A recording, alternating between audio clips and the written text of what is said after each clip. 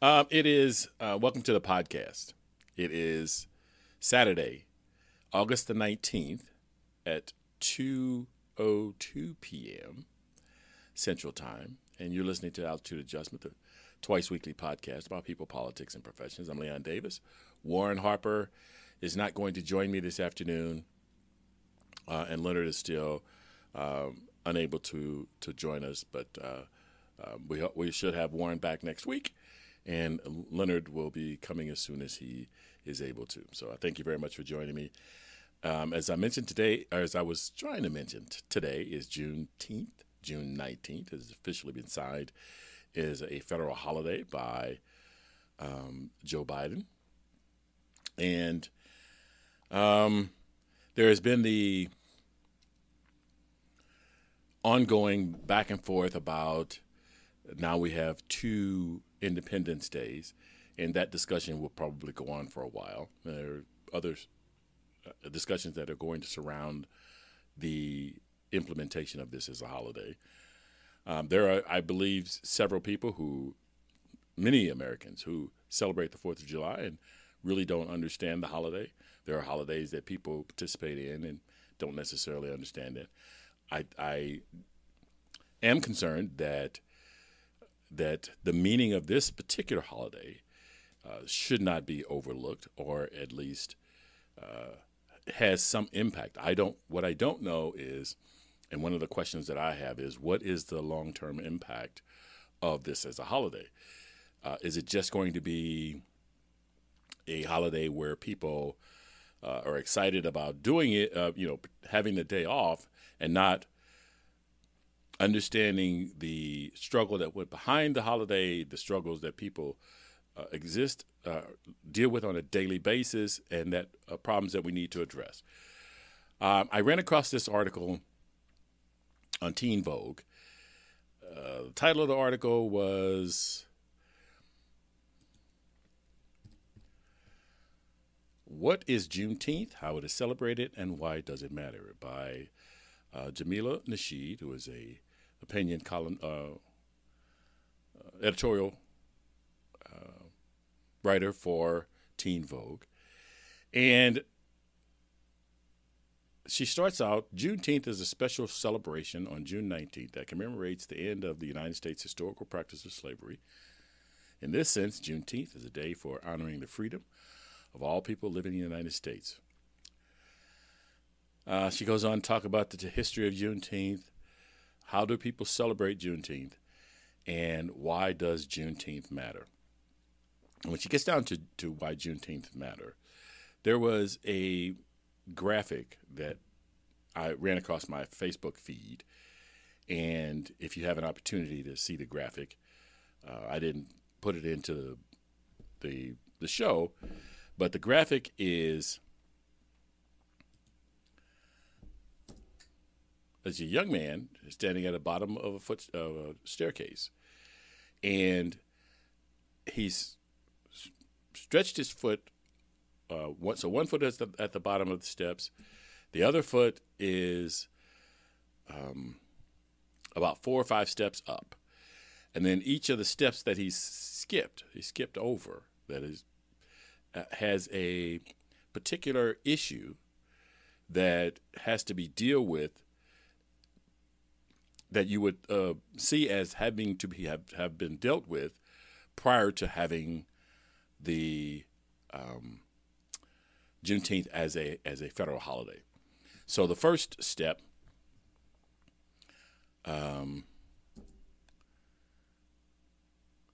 was voting rights, police violence, and reparations, and then the final step, which is where his foot is planted, is making Juneteenth a national holiday. So there are there's going to be a tussle back and forth about which comes first, the chicken or the egg. Making it a holiday or celebrating after we've done all of the work for all the other things that need to be done prior to making something a holiday. And I'm not going to be able to have an answer to that, or I could have my answer to that. But I'm one of those people that the celebration comes after all the work. And there are some people that's going to say that making this a holiday is a part of the work. It's a part of getting people to recognize that there's issues to be dealt with and that we should be dealing with those. And I'm of that the celebration should come after all of the work is done. Now, the difficulty there with that train of thought is that how do you know when we've stopped the police violence? How do you know when voting rights are enshrined and are being protected? How do you know? I forgot the very first rung was talking about race in schools. So it was the first step was talking about race in schools, voting rights, stop police violence, reparations, and then Juneteenth, a national holiday. So at this particular point, we're not having the conversation about race in schools. We're having a shouting match at each other about race in schools. There is some ways that race in schools has been addressed, but we don't have a standard. So one school district is going to do it differently than another school district, than another school district. And some people are comfortable with that. That's acceptable because I hear a lot of the argument that different communities want to be able to do different things. Different states want to be able to do different things, the way for that state. And so there's not they don't want a consistent application of something across states, across the country. One of the things, I was recently on a podcast, I got a chance to talk to a gentleman, and I have to find out for you again what the name of the podcast was because I've kind of forgotten. I was waiting on him to get back to me that he had posted it. So with all of the other things that I'm doing, I tend to not grab certain information until I absolutely need it, and I probably needed it for this conversation. But we were having a conversation, we were talking, and one of the things that I mentioned is that our ability to solve problems is based on shared experiences. If one part of the country does not teach something that is taught in another part of the country, we run into a situation of not having shared experiences, not having exposure to certain information that helps us to have better conversations with each other. In a situation where we're trying to problem solve, it is going to be important that we have at least have a point to work from, that all of the people in the conversation know where the conversation genesis is and where we're trying to get to. If we don't have the same access to the same information, if we don't have access to some of the same experiences, then the conversation is going to be bogged down and it's probably not going to go very well. And currently our system is people are attempting to isolate different areas so that they don't have to deal with things that they don't particularly want to deal with, that may not be especially poignant in their particular little space of the country. But once they step outside that, then it becomes an issue, but they don't have the tools or they don't have the information to actually deal with that. So I understand the desire to not expose your children or expose your family to things that you find unpleasant. But if we don't create a national conscience of information that from from California to New York is consistent, it is going to make conversations much more difficult, which is, I think, part of what we're dealing with currently now in our political discourse with not, what is democracy and how should democracy be practiced? And some people believe that democracy is about getting what I want and keeping you from getting what you want versus inclusion. And that's what they believe. That's their version of democracy. And because we don't have a standard, or because it's not practiced a standard definition or a standard application, then we get all of this people interjecting their own personal ideas and beliefs into what is the definition of our democracy. So anyway, the Juneteenth holiday, I kind of, this graphic really brought out to me the question of how do we progress forward?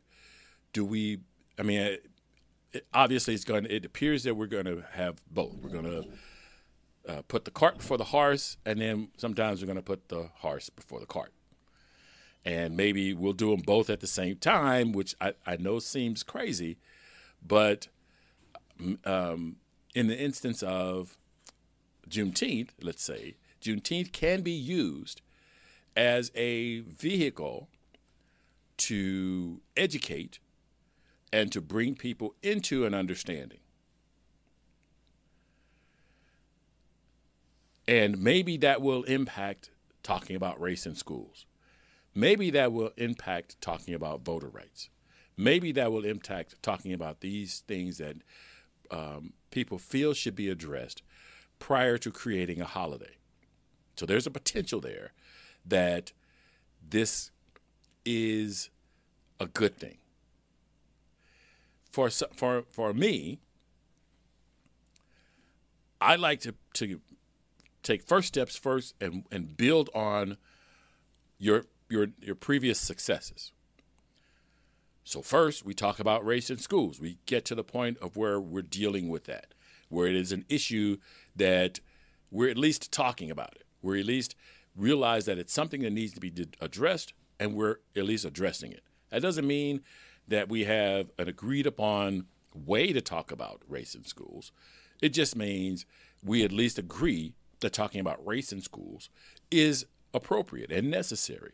And then we start the process of, now that we've had that success, how do we talk about race in schools? What is the way we do this? How do we implement this so that we are building towards the success of, or building towards a better society as a whole?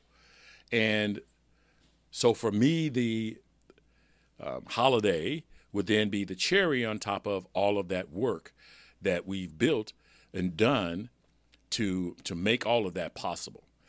And I understand that mine is one way, and that it's not shared by a lot of people, and that's part of the reason why I want to talk about it and have that as a conversation piece, because I want to try to understand how other people see this as a way to implement the successes that we need as a whole.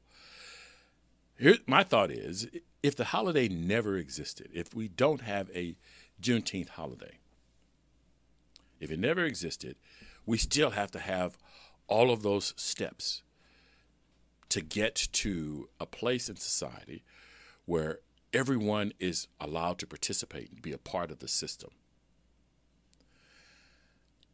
Can we make sure everyone's a part of the system by not talking about race in schools? Can we get to a place where everyone feels a part of the system or a part of society if not everyone's allowed to vote? There's not voting rights. Can we have a better society and build towards a better society if we don't have a standard definition of how police behavior should be. So for me, this is the criteria that I use to determine whether this is a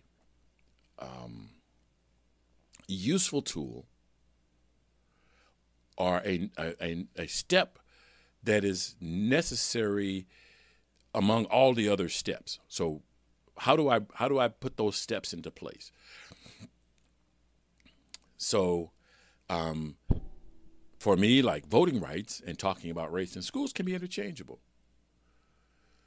But it definitely, comes before a holiday. I'm not saying that the holiday, it is not my intent to denigrate the holiday or say that it's unnecessary or it is just, I'm examining the idea of its place on the things that need to get done. So, having the holiday is, I think, a fabulous idea, and I think it can be a tool for good, for building a better society. So I'm just gonna put that there, give people a chance. I'd like to, get some feedback. Having a conversation, I think, is extremely important because it allows one person to express an idea, to get feedback. I'm not going to have all the answers for by myself. That's what community is for. That's what communal brain trust is about. Is that the more people input, the more likely you are to come out with a better outcome.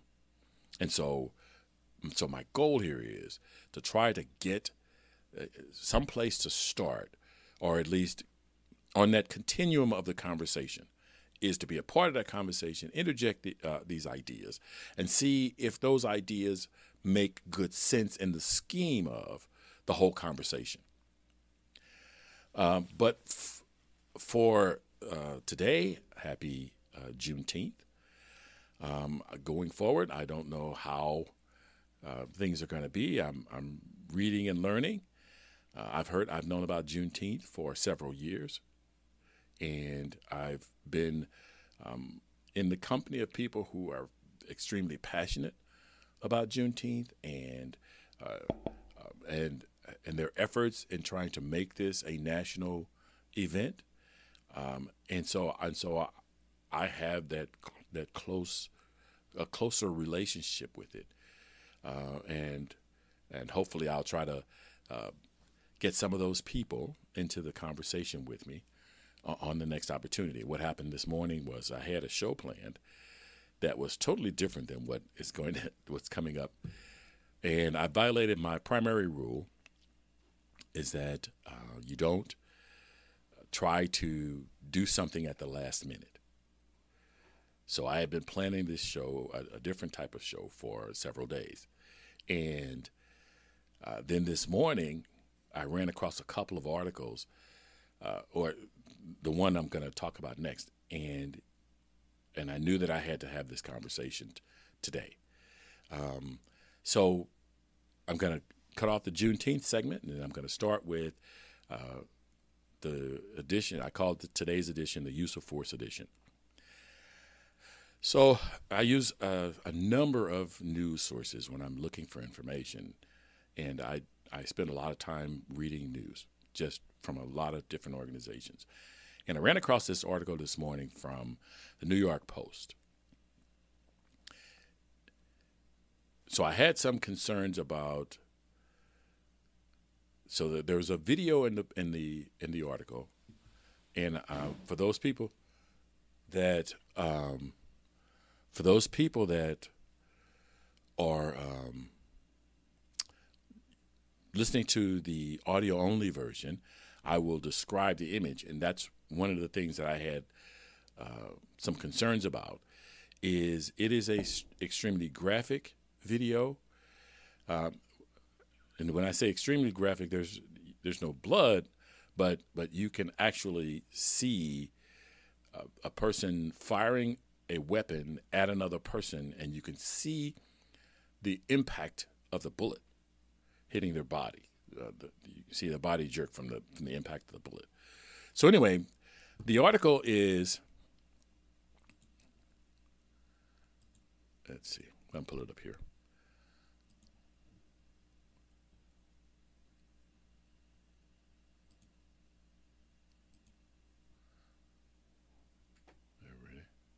Yeah, there we go.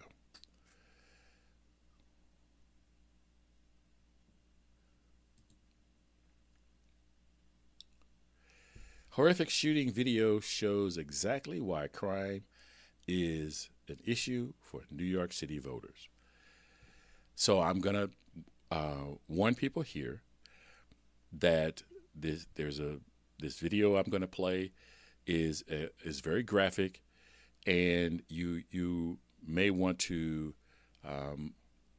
proceed with caution. It's only a few moments, and here we go. So I'll describe the video for those people that are, let's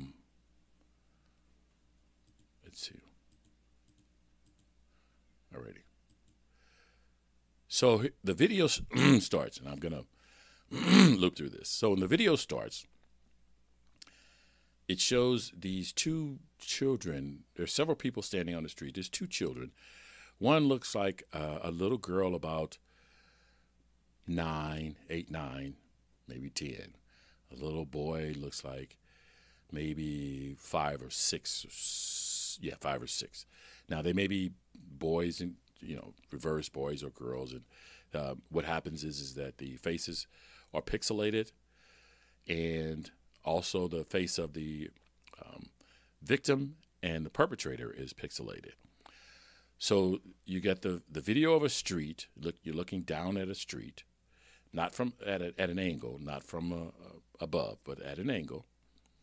And you see a sidewalk. You see cars to the left, and storefronts to the right.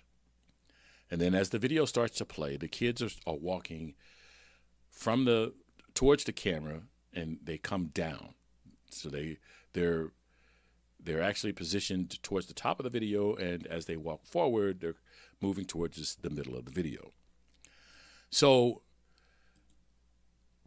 in the upper right, and everything's coming from the top of the video down towards the middle of the video.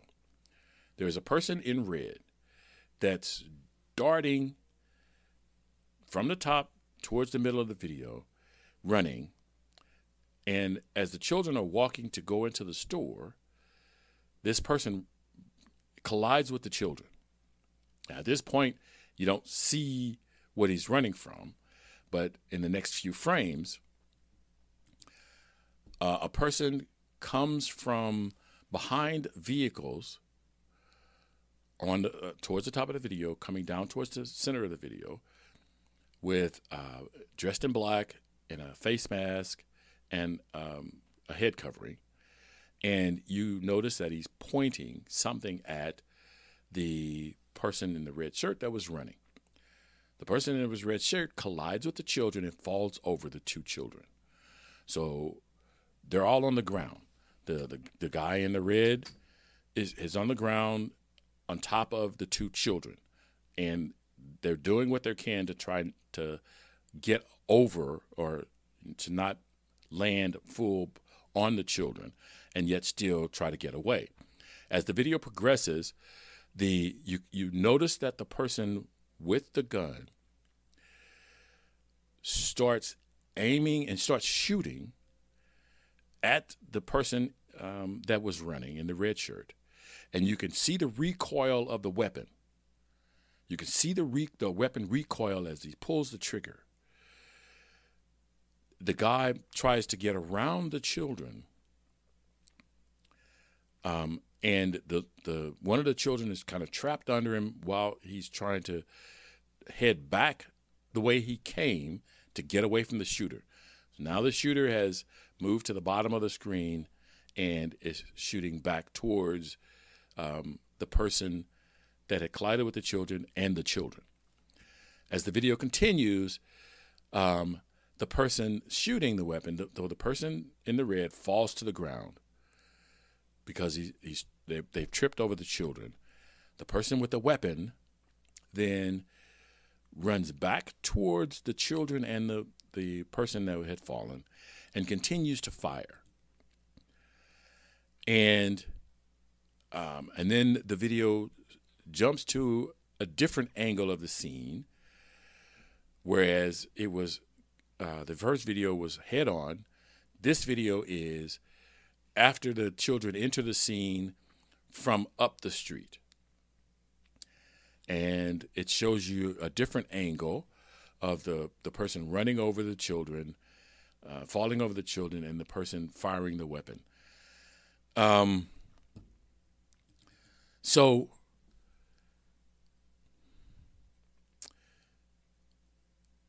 the article states that the person that was shot 3 times, 1 time in each leg and once in the back.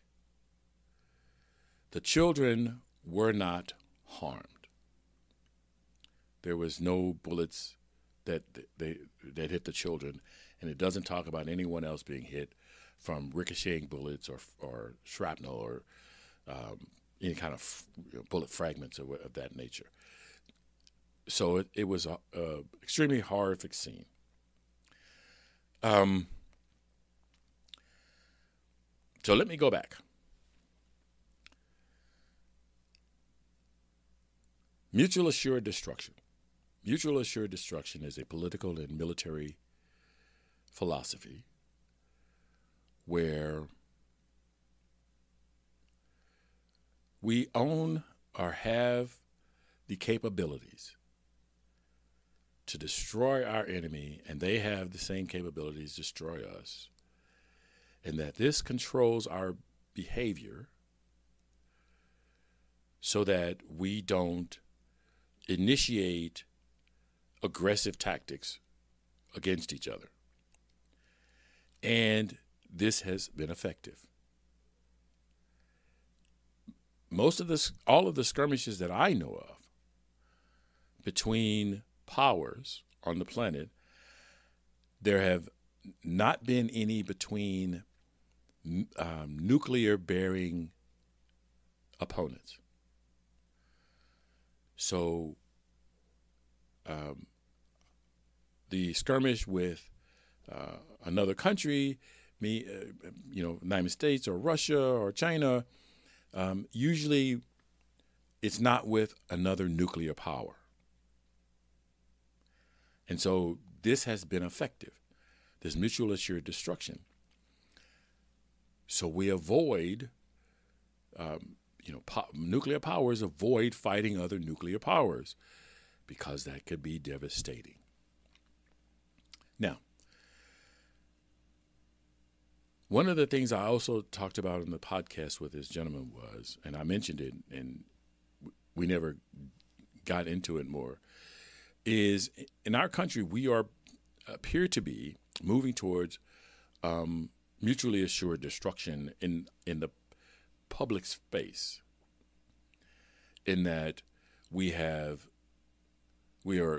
there are instances where gun ownership is less and less regulated. The idea is a good guy with a gun is the only thing that stops a bad guy with a gun.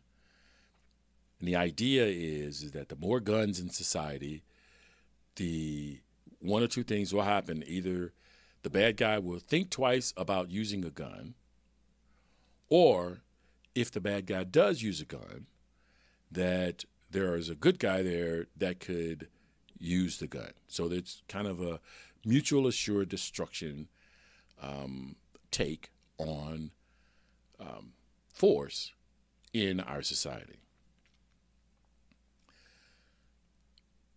The problem I have with that philosophy,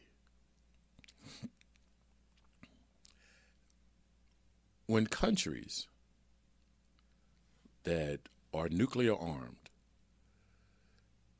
think about other countries that are nuclear armed or dealing with other countries. What they realize is not only can that country fire back and defend themselves on a nuclear level, but that even if our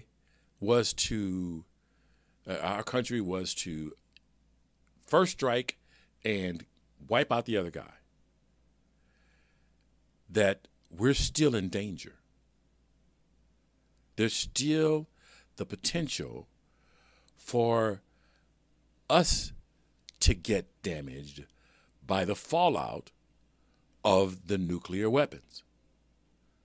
So there's a dual role in the mutual assured destruction that helps to eliminate the use of those types of weapons and to tame aggression between combatants, or I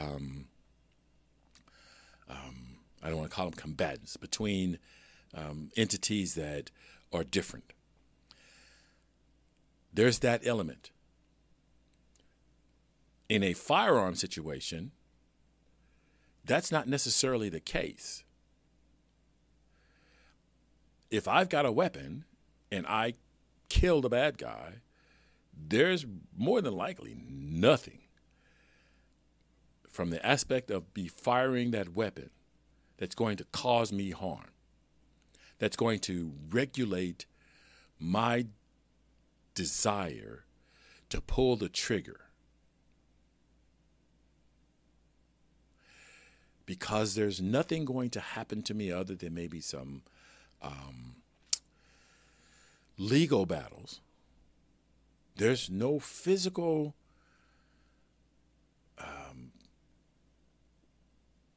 blowback that's there to temper my desire to pull the trigger.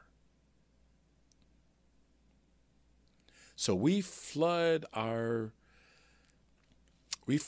cities and our counties and our municipalities with weapons. And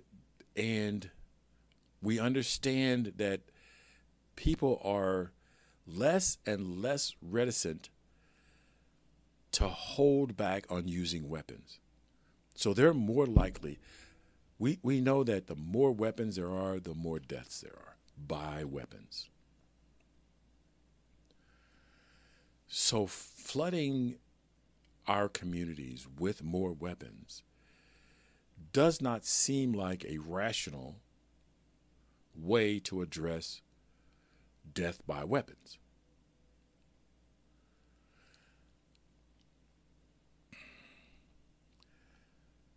But how do we have that discussion? Because people they look at videos like this one and they see the brazenness with which this person went after a second person. And we don't know if that second person was unarmed. We don't know if they were armed. We don't know if they had a weapon and lost it, if that weapon is now out there in the street. What we see is one person running after another person and intersecting with two small children. And the person with the weapon ignoring that there were children in the scene and willing to fire to complete his or her mission to shoot this other person. So then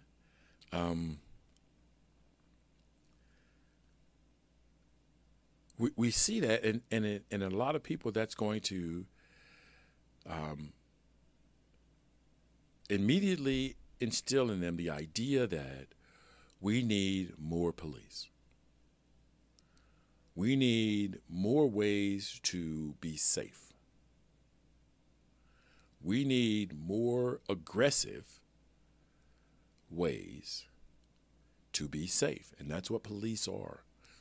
Police are in a an aggressive way to, or a forceful way to be safe. Now, so let's look at policing.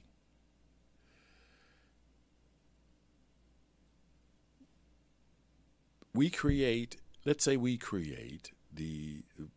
add more police. The more police we add, the more police we're going to need. Because there's always, we have consistently expanded the role of police officers to cover everything from jaywalking to auto theft to murder to you name it. We're asking police officers to do it. So that means we're putting police officers, we're putting people that have weapons into every situation that's a confrontation or a opportunity for competing ideas.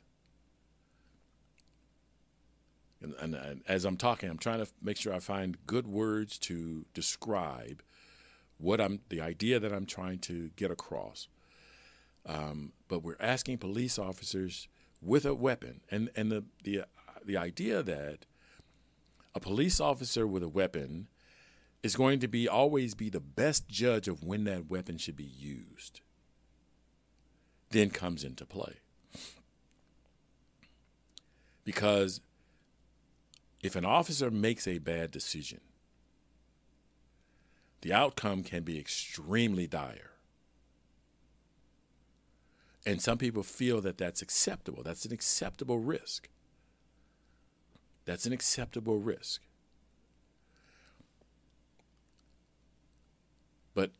But in this instance, this thing may have the instance where the guy starts shooting at the other guy. They either was not enough police officers to interfere in this, or it happened so fast that police officers couldn't do anything. I don't know. We don't know where law enforcement was in this instance. I don't know. And the article doesn't share that information. So maybe it could have been avoided if we had had more police officers, but how many more police officers would have been necessary? My understanding is that New York has the largest police force in the country already. So how many more officers do we put on the police force? We've had instances where officers have been fired from one police force because they have shown behavior that's contradictory to the behavior that they expect from police officers. And then that police officer moves to another district because that other district needs police officers, and they may have to, or they may decide to overlook some of those problems that that this officer had in the previous instance because of the need to have police officers. So we increase in the number of police officers, constantly trying to increase the number of police officers with the idea that the more police officers we have, the more likely they are to stop crime. But a lot of the efforts by police officers is after the crime, not before the crime. Now, and that's where we've dealt with as far as broken windows policing. Because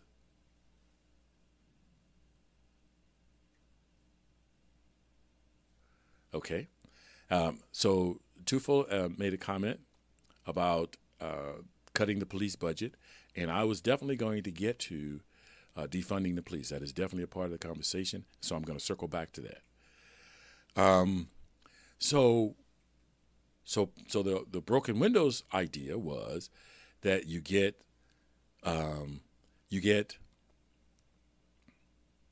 in front of crime and try to prevent it, and then you don't have to deal with it after the damage is done. But that creates damage in and of itself. Because a lot of good people who would not have created crime or would not have committed a crime are now feeling they're not feeling a part of the society. They're not treated as respectfully as a citizen who is doing the right thing should be treated. So that is not necessarily the best answer. So now we've got a situation of we don't know how many police officers. We just balloon the police force. Eventually, you're going to run out of people to be police officers. Eventually, you're going to run out of people to be police officers. And when that comes, then what do? How do you solve the problem? Because here's what happens. If you use force as a way to resolve an issue, you will always need to use force to maintain that. So in other words, if people are not creating crimes because there's so many police, then when the number of police fall, then it'll be advantageous to go back to creating crime. So the idea behind force, right, is that you make it unpleasant to commit a crime. So when it becomes unpleasant, when it no longer becomes unpleasant to create a crime, then crime's going to go back up. So you have to maintain that force of police officers doing what they do.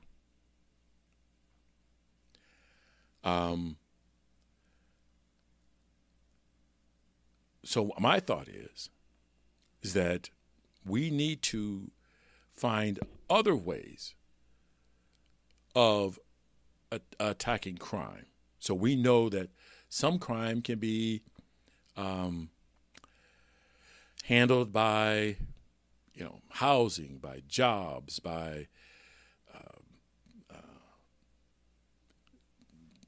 building communities better where people aren't on top of each other, supporting people in the legal system. So we're giving people guns that are domestic abusers, and we have data that giving these people guns can, in a lot of cases, wind up costing the life of the abused. So there are a lot of things that we can do and should do in order to try to stem the tide. But what we do on a regular basis, and we do out of fear, is that our first response is to use force. So we hear that there's a problem. We see that there's people shooting. So if we have police officers shoot back, then that's going to solve the problem. And it's not always going to solve the problem. So what Tufel brought up earlier was defunding the police. So the defunding the police, and one of the things about defunding the police, and you'll hear the rantings that this has been a complete failure and it's horrible, and it has done nothing but allow criminals to be more criminal-like.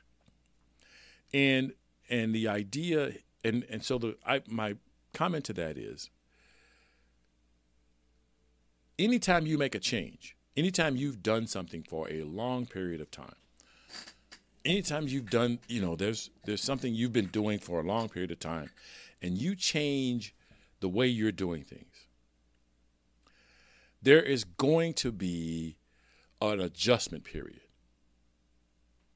It is just going to happen. And so the thing is the concern then becomes, how long is the adjustment period, and how severe is the adjustment period? but there is going to be an adjustment period. And for all of those people who are trashing the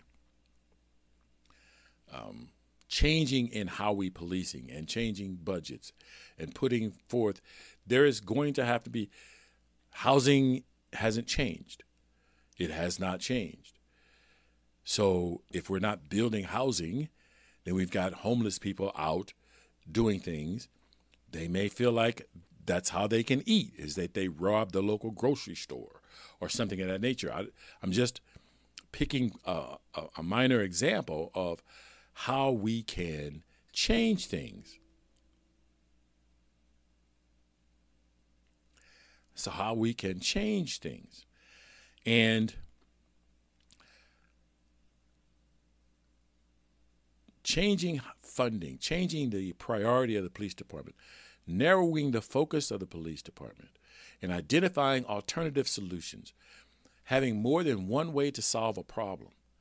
Having more than one way to solve a problem is the way problem solving should work.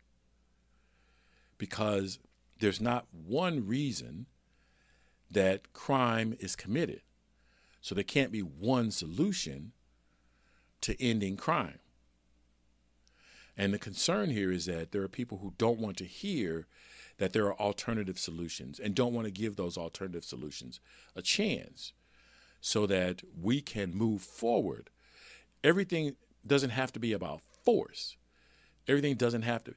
Finesse, in many cases, solves more problems than force. Force creates its own problem.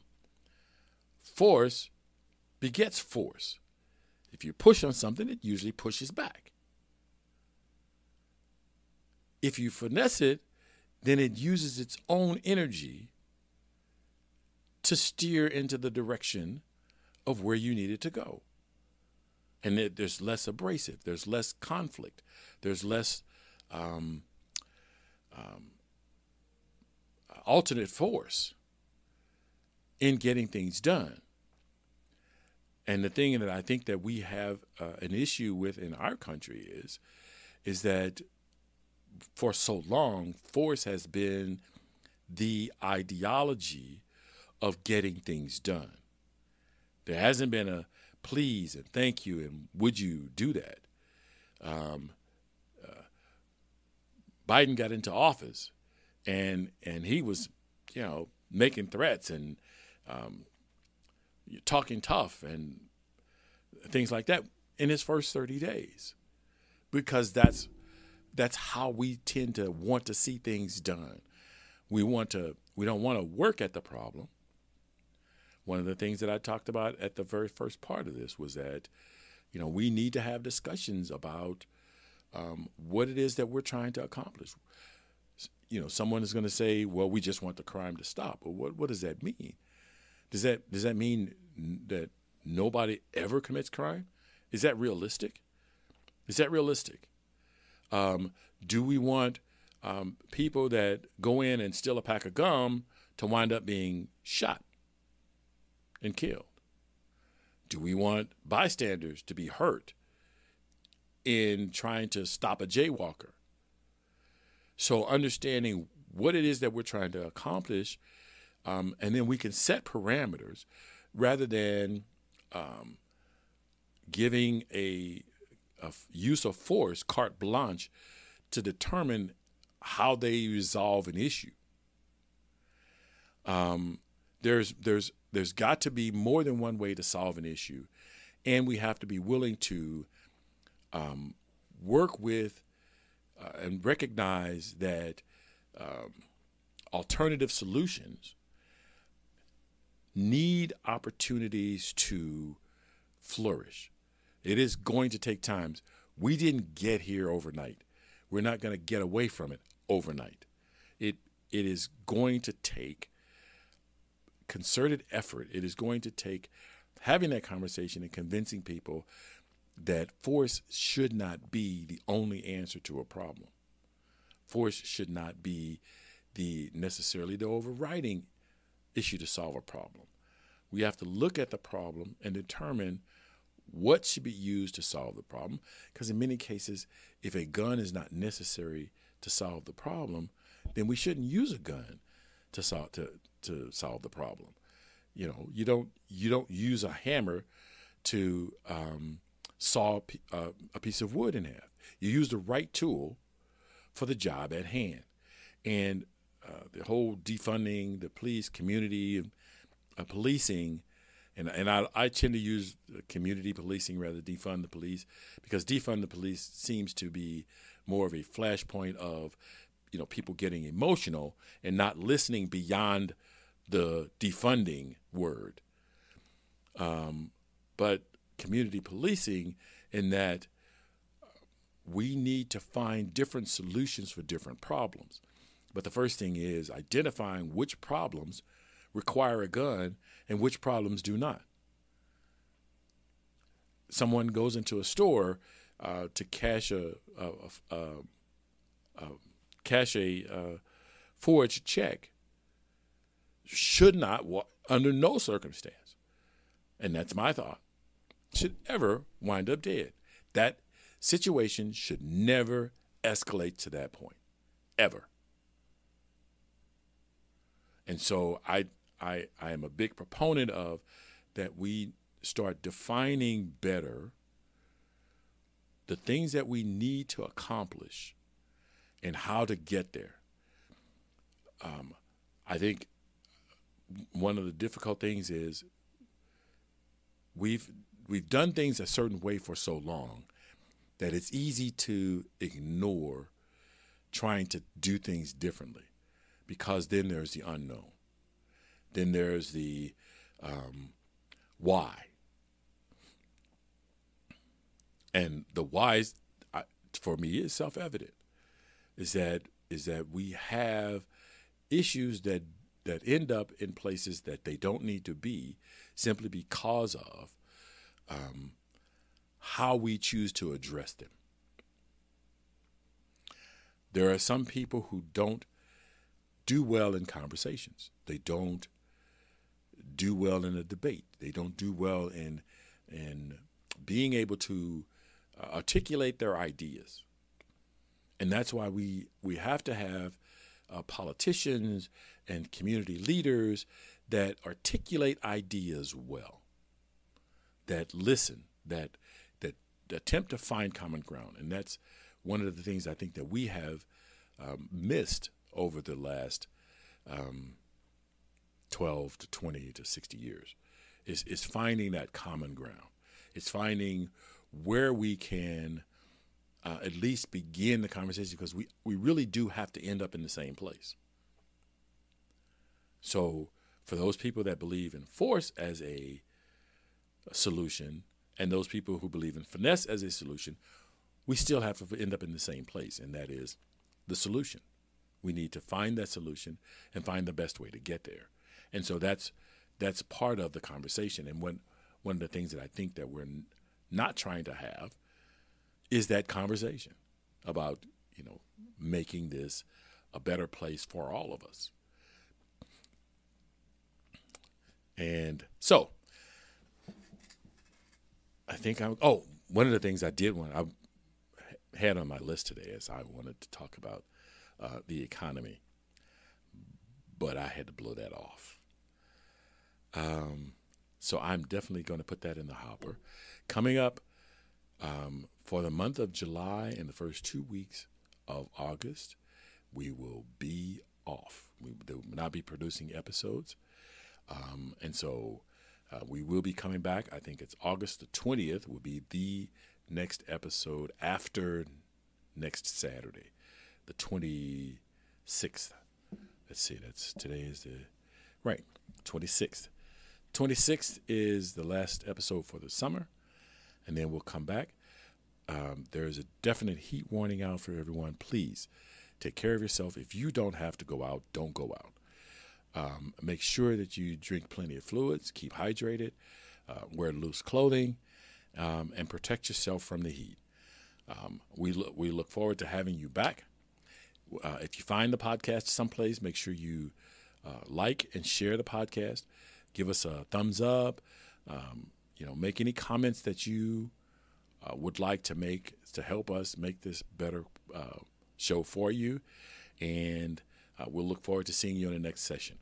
Have a great weekend, and I will be back next Thursday. That concludes this episode of Altitude Adjustment, and thank you for listening.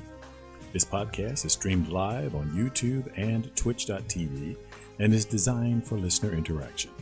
Visit the website, thelionsdenstl.wixsite.com/home to join the discussion. The audio version of Altitude Adjustment is available where you get your podcasts, including Stitcher.com, the iTunes Store, and the Google Play Music Store, to name a few. Remember that the internet is powered by your likes, shares, and comments. So please like, share, and comment on this and other episodes of Altitude Adjustment, because it matters. And as always, look out for the other guy, because they may not be looking out for you.